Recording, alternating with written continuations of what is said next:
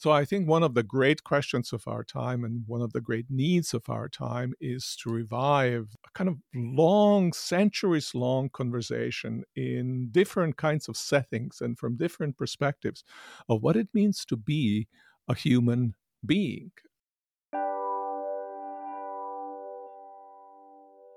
Welcome to Callings, a podcast of NetView, the network for vocation in undergraduate education, featuring conversations on college, career, and a life well lived. I'm Erin Van Lanningham. And I'm John Barton. And we invite you to explore with us and our guests what vocation means both personally and collectively, and how discerning purpose is central to a meaningful life.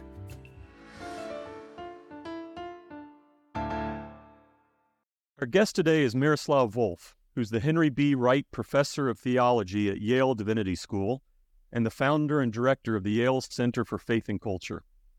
Miroslav has written numerous books and articles through the years, both scholarly and popular, that explore themes such as reconciliation, joy, interreligious dialogue, and human flourishing, among others. His 1996 book, Exclusion and Embrace, won the prestigious Grawemeyer Award for Religion, and was named by Christianity Today as one of the 100 most influential books of the 20th century. But beyond such accolades, one of the things that I find really significant about Miroslav's work is that he is both a theologian for the church, as well as a public intellectual who models how Christian theology can constructively and respectfully engage the wider cultural, political, religious, and socioeconomic realities that shape our lives and that shape our shared public life. Today, we will especially explore with Miroslav some of the vocational themes found in his most recent book and a course that he and a few others teach at Yale called Life Worth Living. So Miroslav, thank you so much for your time and welcome to Callings. It's great to be together with you and talk about callings. Yeah, very good. Well, given the focus of this podcast, we always start by asking our guests to reflect some and share some of their own vocational story. And so how would you describe the way your story has shaped you to be who you are and to do what you do? And maybe specifically, what or who are some of the key influences in your life? What crossroads or maybe even setbacks have you experienced that have especially been formative for you? Yeah, I think I received, I suppose that's the proper way to put it. I was gripped by something like a calling when I was a teenager, and it overlapped in a sense with a shift in my own life. I have embraced an actively Christian faith and turned out to be the only openly professing Christian kid in my high school. Lots of people knew me and they were all completely baffled by this whole idea. And there I was receiving a call from this multiplicity of voices and who cast at me these puzzled questions. What are you doing with your life? What are you up to? And that has become then the source of my own fascination, interest in philosophy and in theology. And I must say that it has remained as strong as ever has been over the 40 years now, a little bit more maybe than that. And I've said I've never regretted a single day that I've become a theologian. So here you have. I think I might be a rare specimen, and maybe that's not to my compliment at all. I should have been troubled by it, but I inhabit this calling that I feel that I have quite comfortable. Not to say that challenges are not there. Challenges in the environment in which I was growing up, for obviously larger culture was completely baffled by it and hostile often to it. There was no way to pay a living wage doing what I was intending to do. First part of for my first paid job, I had to raise funds in order to have myself paid for what I was doing, and so on. But at the same time, there were just these beautiful experiences, kind of having this vocation and working in it and being able to project outward what was deeply internally motivating me. So that's my brief story. I can talk about varieties of influences and so forth if you're interested, but roughly that summarizes it. Yeah, thank you. Well, and I know you've shared this many times before, but maybe some of our listeners haven't heard it. But yeah, contextualize your upbringing and what you're saying a little bit more for our listeners, if you would, where you grew up and kind of what the political and cultural environment was. Yeah, that may be relevant to understanding what I just said. And so I grew up in the former Yugoslavia at that time. It was relatively open, but nonetheless authoritarian regime with very much a communist party, very much in the reign of both the politics, economics, and of culture. And the Christian churches, as well as other religious organizations, were at best tolerated and often exposed to explicit persecution. And that was our experience. My father was a Pentecostal minister, and we always had informers sitting in our churches. We always had somebody informing about what we were doing, what we were up to. And at times, I spent some time in jail for doing illicit activities like speaking up, or have been interrogated in conjunction with that, because we were experienced as possibly subversive elements, which I think, in fact, we were. All of that was the kind of the environment in which I have chosen to exercise this strange vocation of being a Christian theologian. Yeah. So it takes us to this present moment where you're living still into this vocation, and it brings us to your most recent book, which you've collaboratively written with Matthew Croasmun and Ryan McAnnally-Linz. The book is entitled Life Worth Living, A Guide to What Matters Most, and it's also a course. I'm just wondering if you could share for our listeners what your elevator speech would be for this book and course. Kind of how do you summarize its purposes and goals? Yeah, the culture at large, I think Western cultures, in plural, we should say that, including Western educational institutions, have lost deep interest in questions of the form of life that we should live, the meaningful life that we should live. And that has been in the wake of privatization of both religion and overarching visions of life, relegated to each individual's not just decision making, but each individual likings, so that vision of who I should be is often expressed in terms of my authenticity, who I authentically deep down is, and that's articulated in form of a dream. Those dreams, my own authentic self, is my own thing.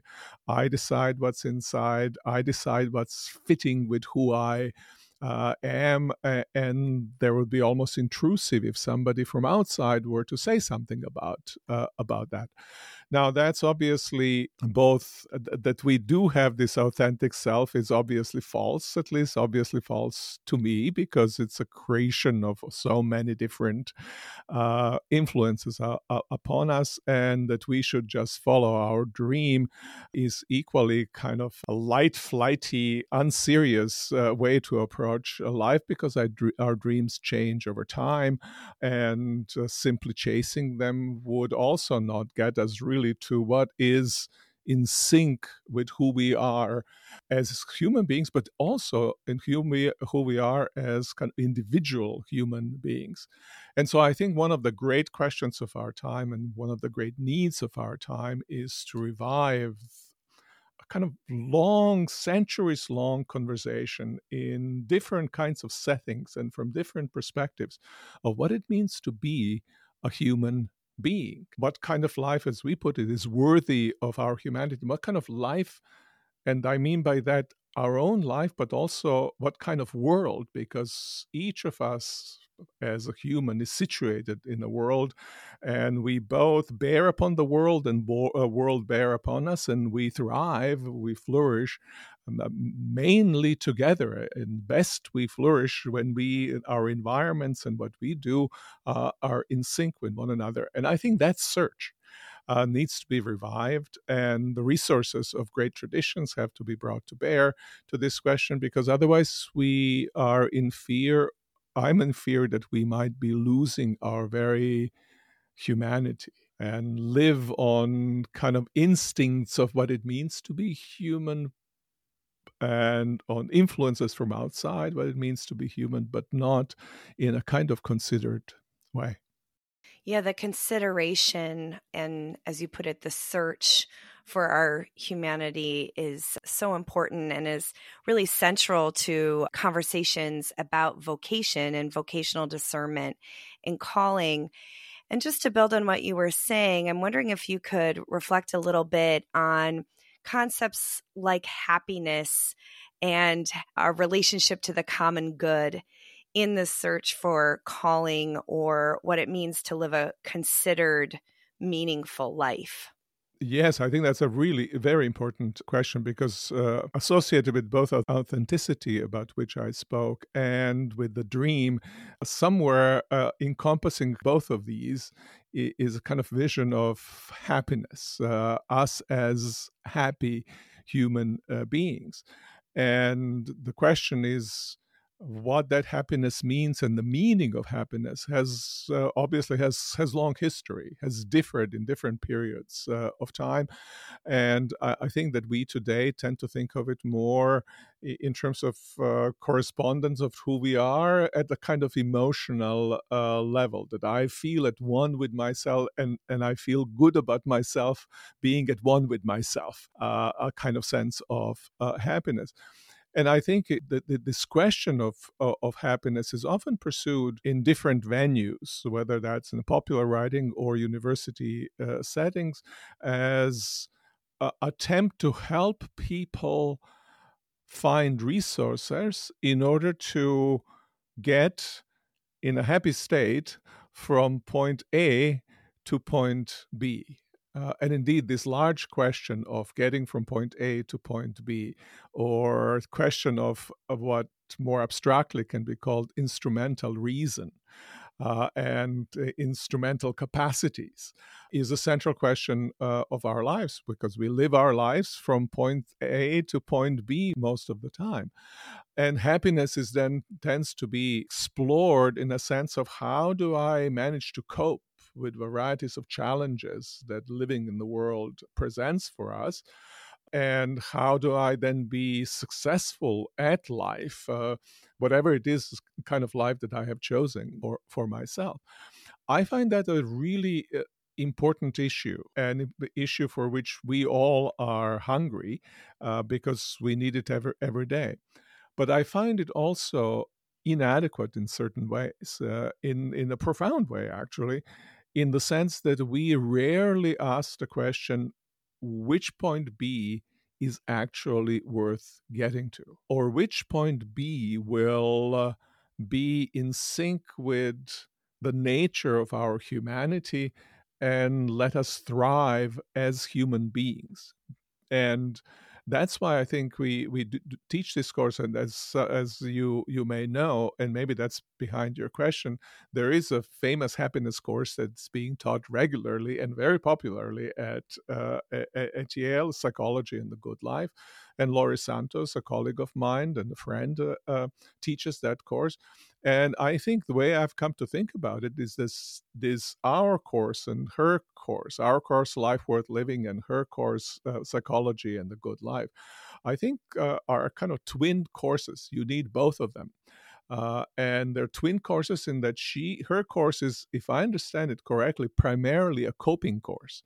Our course is goal setting. How do you set goals that would allow you to be who you are supposed to be? And she asked the question, given the goals that you have, How do you conduct your life? What do you need to do with life to do it in a way that's both efficient and also suited to your own sense of well-being? Yeah, that's so interesting about sort of seeking what you're called to be and setting goals for sort of living a deep and rich and purposeful life. I'm wondering if I can read to you this famous Friedrich Buechner quote about vocation and hear you talk a little bit more about the nature of us calling to live kind of in community or with a communal sense. Buechner writes, "The place God calls you to is the place where your deep gladness and the world's deep hunger meet." What is your response, or maybe how would you revise that quote? Yeah, I think it will depend on how do you define the deep. Deep gladness, what that deep gladness means, Mm-hmm. and how do you go about determining the world's, or at least your little world's, greatest needs, and the needs which you feel that you can with joy meet in some ways. So the question actually almost that informs the calling is the calling to be human before it's calling to some particular agent's activity in the world. And I think the Christian tradition, say especially in the Protestant kind, had always distinguished. I can tell the story of Martin Luther, the Protestant reformer, has always distinguished of two kinds of calls that God has upon our lives.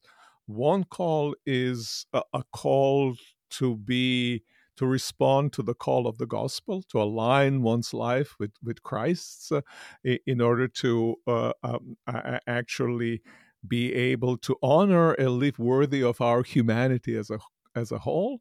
And then the second type of calling associated with this is a calling to particular kind of activity. And I think that Buechner's quote corresponds more to this second kind of a calling. And indeed, we are often mainly concerned with this second kind of calling, also rightly so. And there, it is really, really important that to think in terms of our deep joys.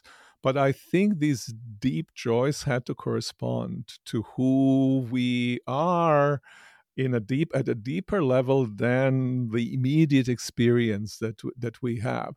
And that's why I think that you could not translate that quote. And I don't think he meant it that way either, to think, oh, what makes me happy, and here's what's the problem here that I'm facing.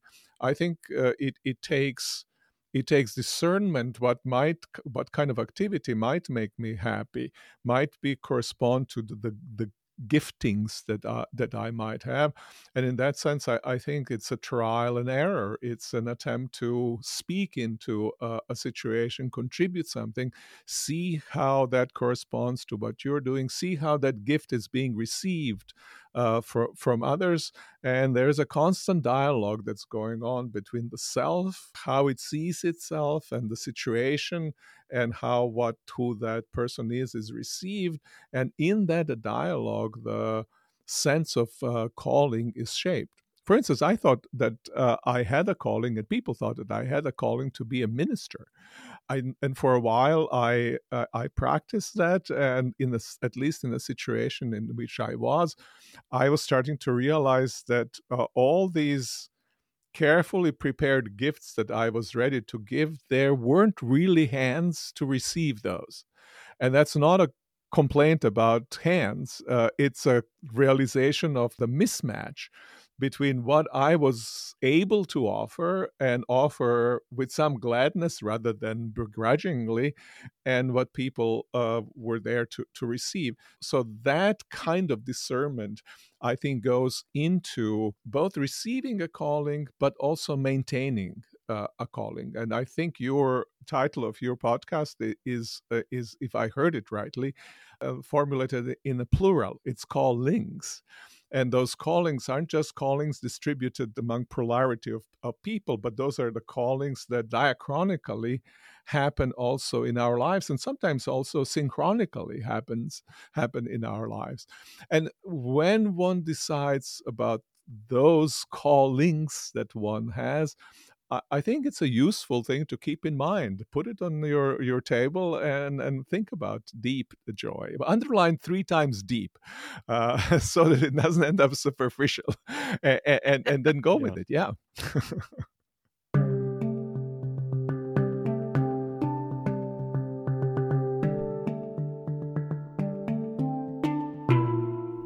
Yeah, I appreciate that. Let me try to contextualize this conversation again in terms of the Life Worth Living course. And I was intrigued a few minutes ago and appreciated the way that you compared your Life Worth Living course at Yale with the psychology and the Good Life course that's very popular there. And I appreciated that you described those in a sense of being complementary rather than competitive, almost twin courses.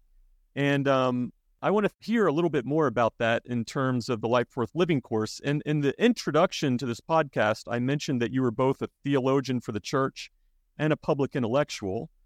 And with that in mind, I know that you yourself, in addition to the Life Worth Living course at Yale, which plays more of maybe to your public intellectual side and is more comparative and exploratory in its approach, you also teach a class at the Divinity School called Christ and Being Human, which I assume is more of a standard theology course. And so I'm curious, as you were comparing the Life Worth Living with psychology and the Good Life, I'm curious how you compare and understand even the two courses that you teach, how you can contrast or compare those courses in terms of approach, audience, pedagogy, content, or however else you would describe that. Yeah, that's a very interesting question and comparison. You're right that Life Worth Living course and the book that we have published is very much oriented to pluralistic audience. This is what universities are. Certainly our university is a university, Yale University, but also more broadly, our culture is very, very pluralistic in terms of kind of the backgrounds that people have, what they bring with themselves, and deep values that they might have. And in that sense, it's an exploration. I would put it this way: it's an exploration of the truth of our existence in the light of the multiple traditions which surround us and which are present in the world and which were there through the centuries as a part of world cultural heritage. Now, what's important there to me is to explore them from the perspective of their claims to be true, not simply as options that we might entertain to have a life that might fit our taste or that's interesting or something of that sort. They have much sturdier claim upon our lives. Each one of the great philosophical or religious traditions, they claim to be true. Obviously, they all can't be true because often they contradict each other in at least some superficial way, but sometimes in the major ways as well. But yet, when we engage them, we ourselves are addressed. And so the Life Worth Living course and the book also seeks to take these great questions and wants to push against the idea of leaving them simply as a pieces of information for us to have, so as to be learned enough intellectuals or ordinary people. Actually, I want to marry the information and the claim to truth with existential engagement. They're talking about you. They want your life transformed. You can make a decision how you want to deal with them, but engage them in that sturdy way. And its background, as I mentioned before, is that we tend not to ask those questions in those kinds of way. Indeed, that as one of our students in the first course that we taught, her name was Nitika. She's from India. And lives now in India as well. It's quite influential there, a young woman. But when she came to the Life Worth Living course, when we reflected with students about what was important to them, she said something to the effect. I think those are almost literally her words.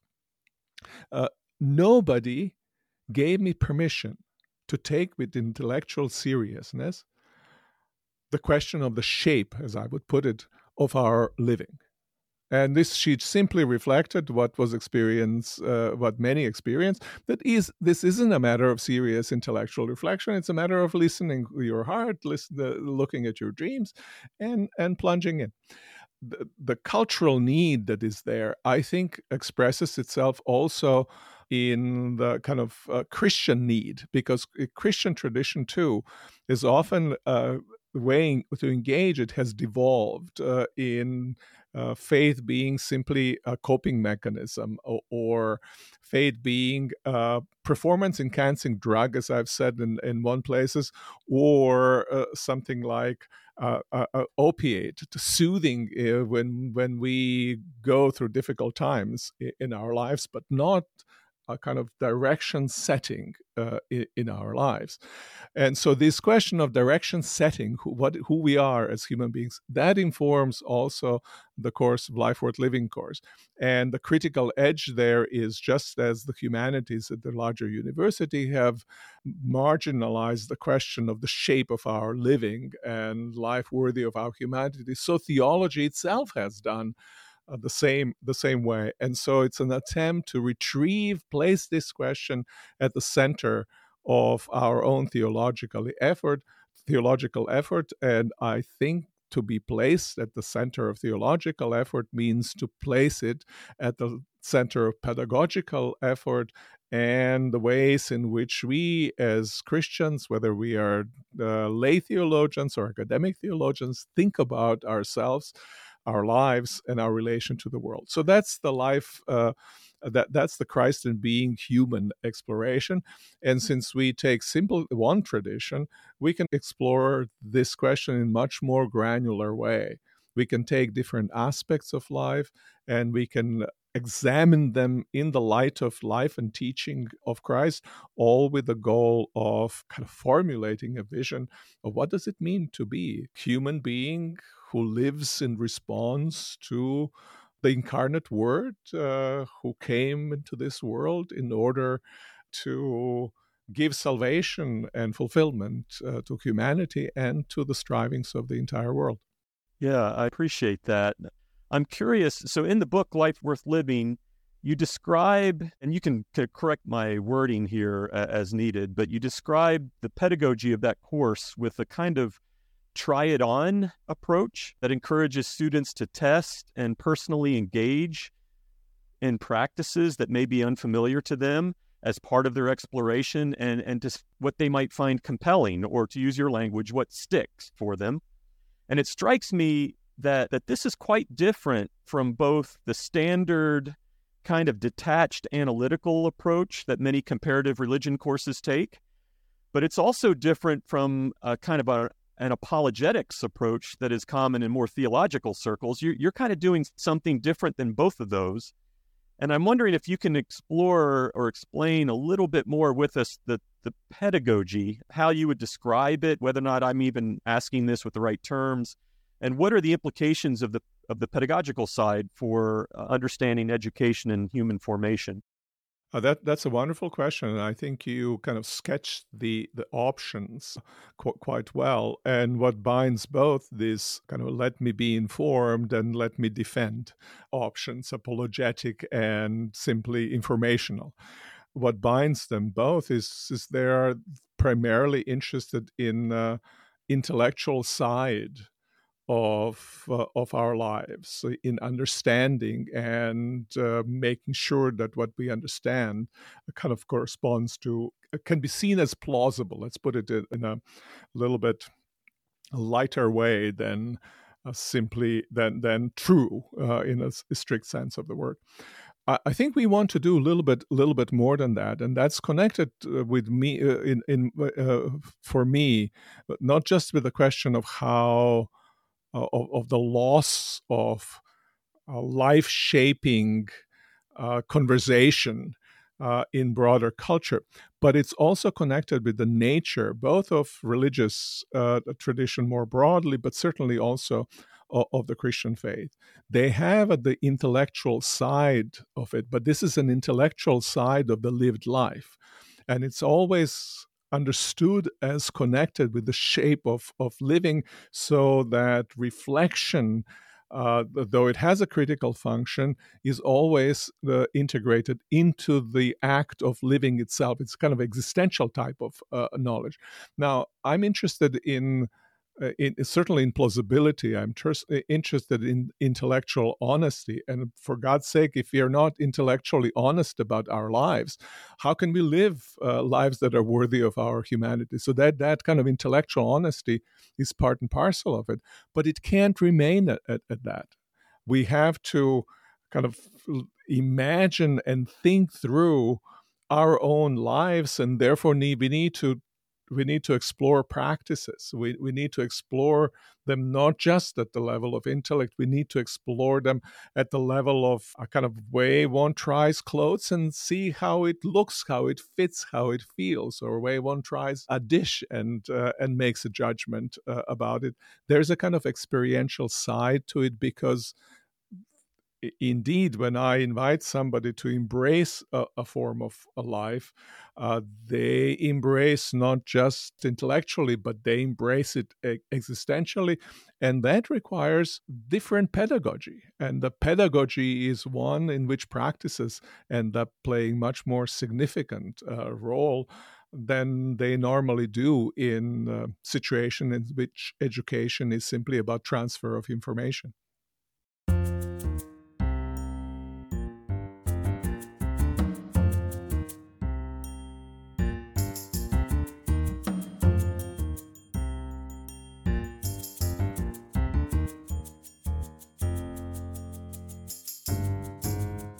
So as we talk about approaching the classroom and engaging students in these practices or in the existential or intellectual pursuit of what is worthy of our humanity and how to be human, I want to just present to you the complexity of any campus, and many of our NetView institutions are really interested in these questions of the formation and, talking with students about virtue and character and exploring, the contours of a good life. At the same time, talking about formation is sometimes a hard sell. It's a difficult thing to sometimes get everybody on board with as a purpose of education or what we're doing on campuses. And I'm wondering if you can talk about, for educators, or if you can suggest to educators, how do we start to talk with colleagues and then with students about what it means to be good and why our efforts really should be aimed towards talking with students about being good human beings as opposed to just good at their jobs or being really excellent in their careers, this kind of thing? Yeah, that is a wonderful question, because we tend to sometimes think of ourselves as moderns. We tend to think of ourselves as oriented on outward tasks that need to be achieved and toward benefits that through achieving those tasks accrue to us or also to our world, rather than thinking that there is a kind of interior landscape of the soul. There's a whole interior world, and that interior world has to be nurtured, has to have its own beauty, as there is a beauty of everything that surrounds us. And we like to live in spaces that are outwardly attractive to us. So also there is such a landscape inside of us. And I think the other thing is that actually what happens inside in many ways determines what we will be able to do outside and what we will project on the outside. Those two worlds are not separate worlds. So in that sense, cultivation of the self, the goodness of the self, self's sense of itself in a proper way to engage the world, I think it's absolutely essential. I think it comes with students. I don't know how it is in many other student settings, but certainly comes to students at Yale.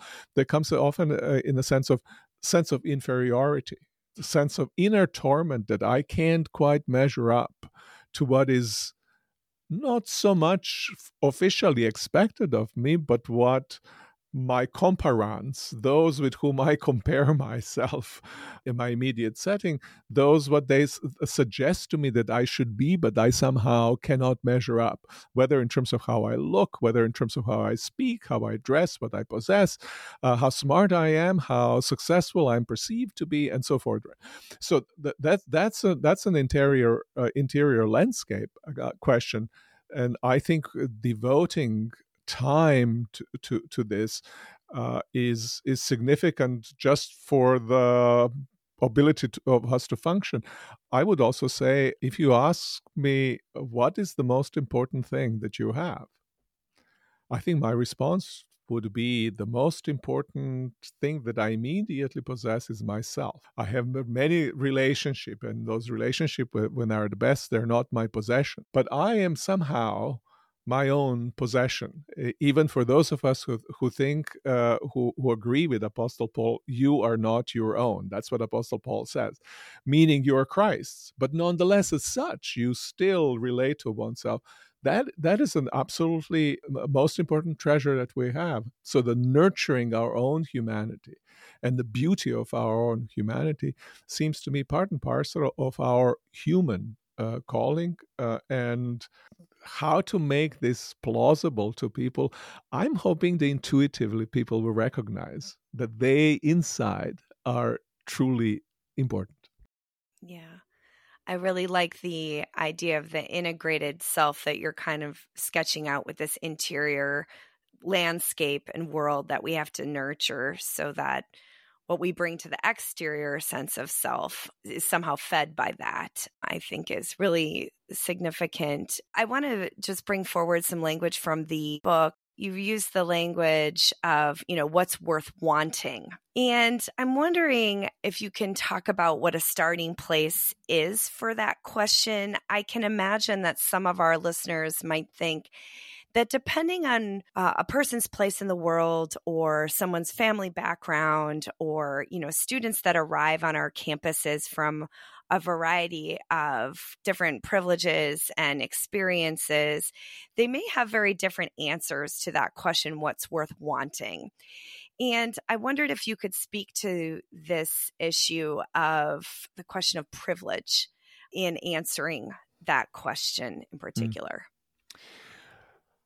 Yeah, I think the question of privilege is really important if you concentrate on that question, what's worth wanting, and if that question is not a step to a deeper question, and that is, what kind of human is it worth being?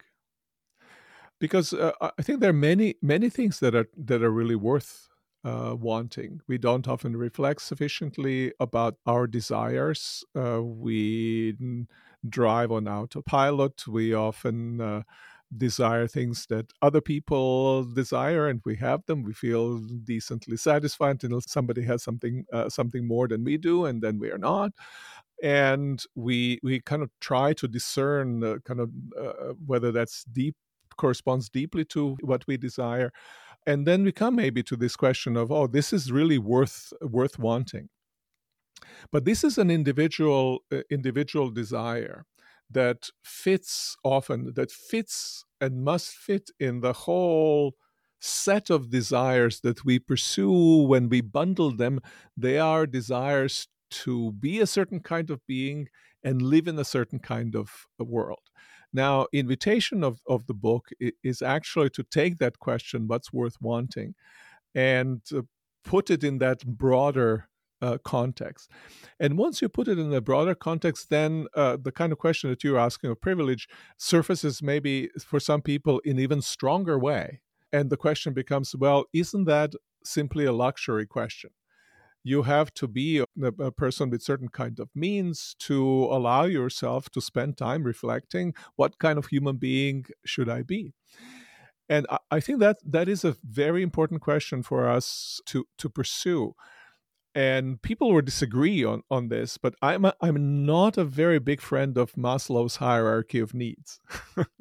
It seems to me simply not to be true in many ways, and especially that these kind of lower level needs need to be satisfied so that the need for self actualization can kind of kick in as a need. And the fallacy of that position is, at least how it is commonly understood, is that those lower level needs, satisfaction of them always already serves self-actualization processes.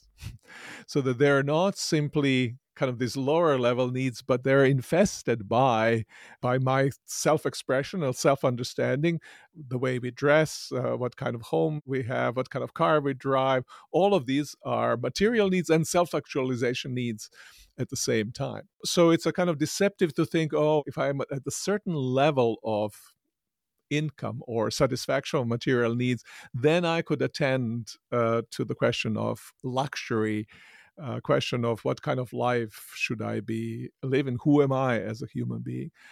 And the reason why I say that that's also fallacy is the second reason is I think that most of the great philosophical and religious traditions, all abiding ones, have been formulated by people who, compared to any Western standards, would seem extremely impoverished, with much shorter expected spans of life, virtually nothing in comparison to comforts and possessions.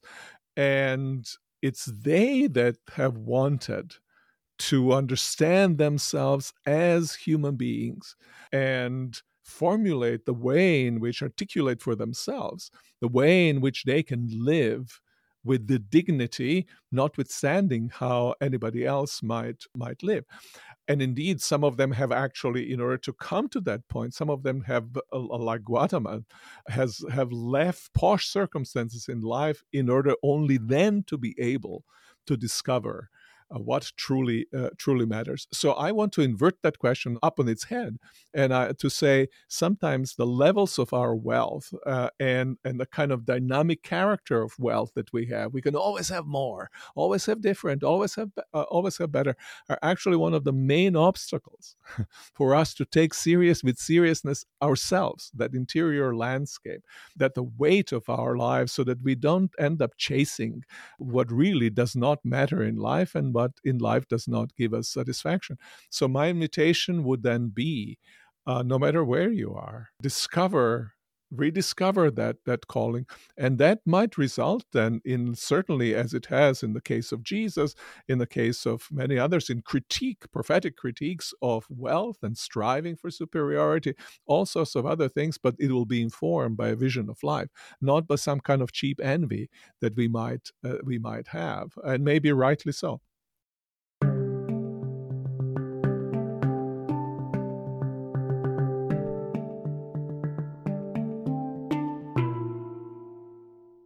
Yeah, that makes me think. Early in your book, you mentioned that the Life Worth Living course has been offered in correctional facilities and for incarcerated individuals.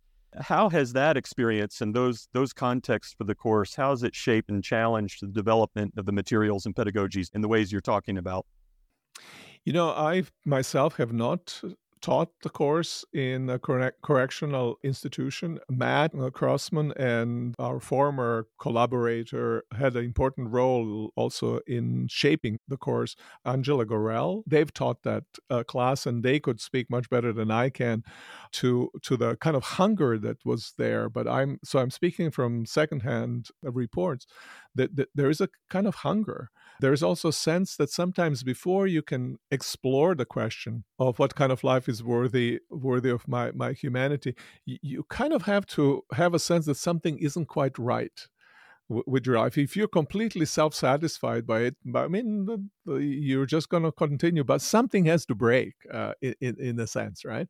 Somewhere, some kind of a crack has to occur in the way in which your life goes, to be able to kind of step back and ask yourself that question. And takes us back again to the previous question that we discussed, that this being a course also for people in very much impoverished circumstances. I think something similar was the case in correctional facilities. They all spoke about their lives as not having been quite right, often in kind of self-critical ways that sometimes as outsiders we would shy away from projecting that onto them. And I think it had proven then as a kind of asset. There was a self-awareness and willingness to admit to where one was that we often are shy to do because we want to keep up these appearances of everything going as it ought to be. And we are not in sufficiently significant of a crisis. So I think that was an indicator how much this question, whether we are at the top of our careers and we feel emptiness of them, we can feel that it's all feather light. What have I actually achieved? Or we find ourselves crashing down and trying to put together all the different pieces of our lives. Suddenly opportunity then flashes, and I can see myself in a different light. Miroslav, we would like to close by asking you what additional closing advice you would offer to our listeners, especially for young adults or college students as they think about their education, their future, and our world. Those final words, final advice. It would seem to me that, especially having talked about issues of crumbled, failed, or cracked lives, that it strikes me that very harsh saying of Jesus is, I found it always when I stepped back and reflected on it, I found it always really important. You have to be willing to lose your life in order to truly find it. And that kind of willingness for the loss and to stay in the loss and not think of loss as simply a loss, but as a possible condition of the greatest possible gain, that's what I would want to encourage students to have. My students, that I want to encourage myself also to have. That's what I would want to encourage my children to have. Willingness to lose, willingness to, in different metaphor from Jesus, willingness to sell everything one has right now to buy a treasure that is much greater.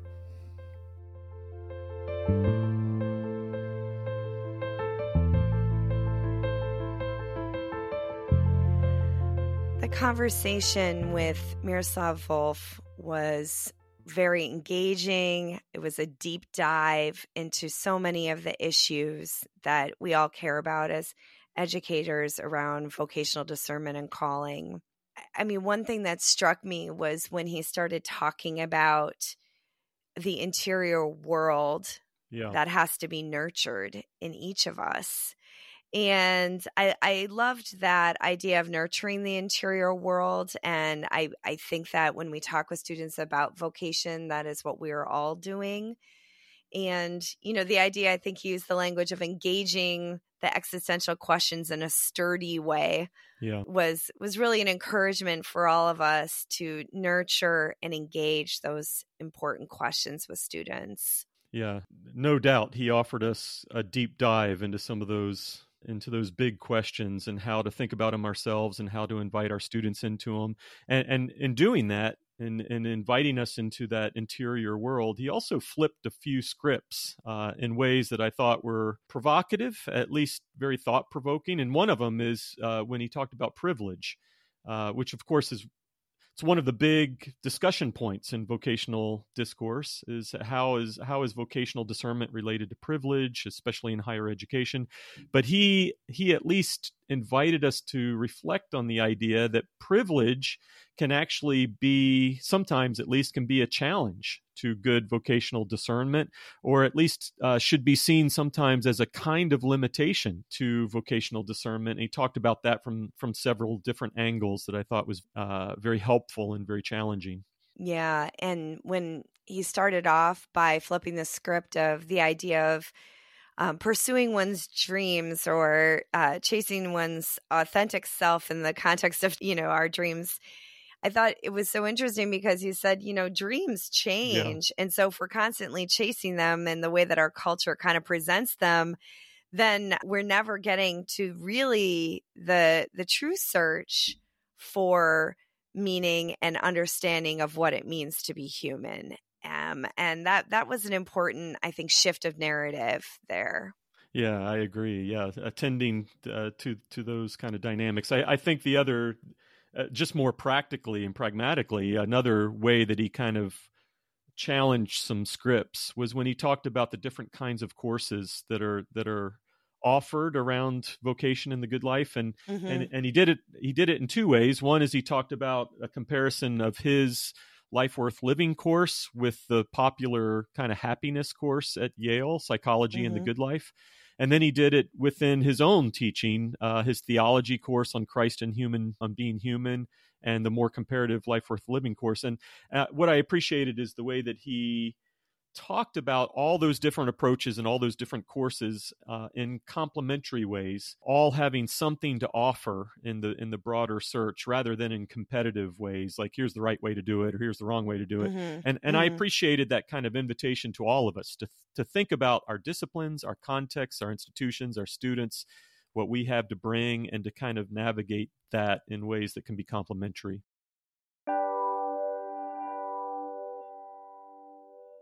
Callings is hosted by NetView, the Network for Vocation and Undergraduate Education, an association of over 300 colleges and universities in the U.S. and Canada. NetView is administered by the Council of Independent Colleges and is funded through member dues and generous support from Lilly Endowment Incorporated. Your hosts were John Barton and Aaron Van Lanningham. The editor and assistant producer for the episode was Marion Edwards, and our music was composed by Dan Kennedy. You can find our library of podcasts at netview.buzzsprout.com. Additional resources can be found at NetView's blog, vocationmatters.org, and at the NetView program page at the Council of Independent Colleges website, www.cic.edu.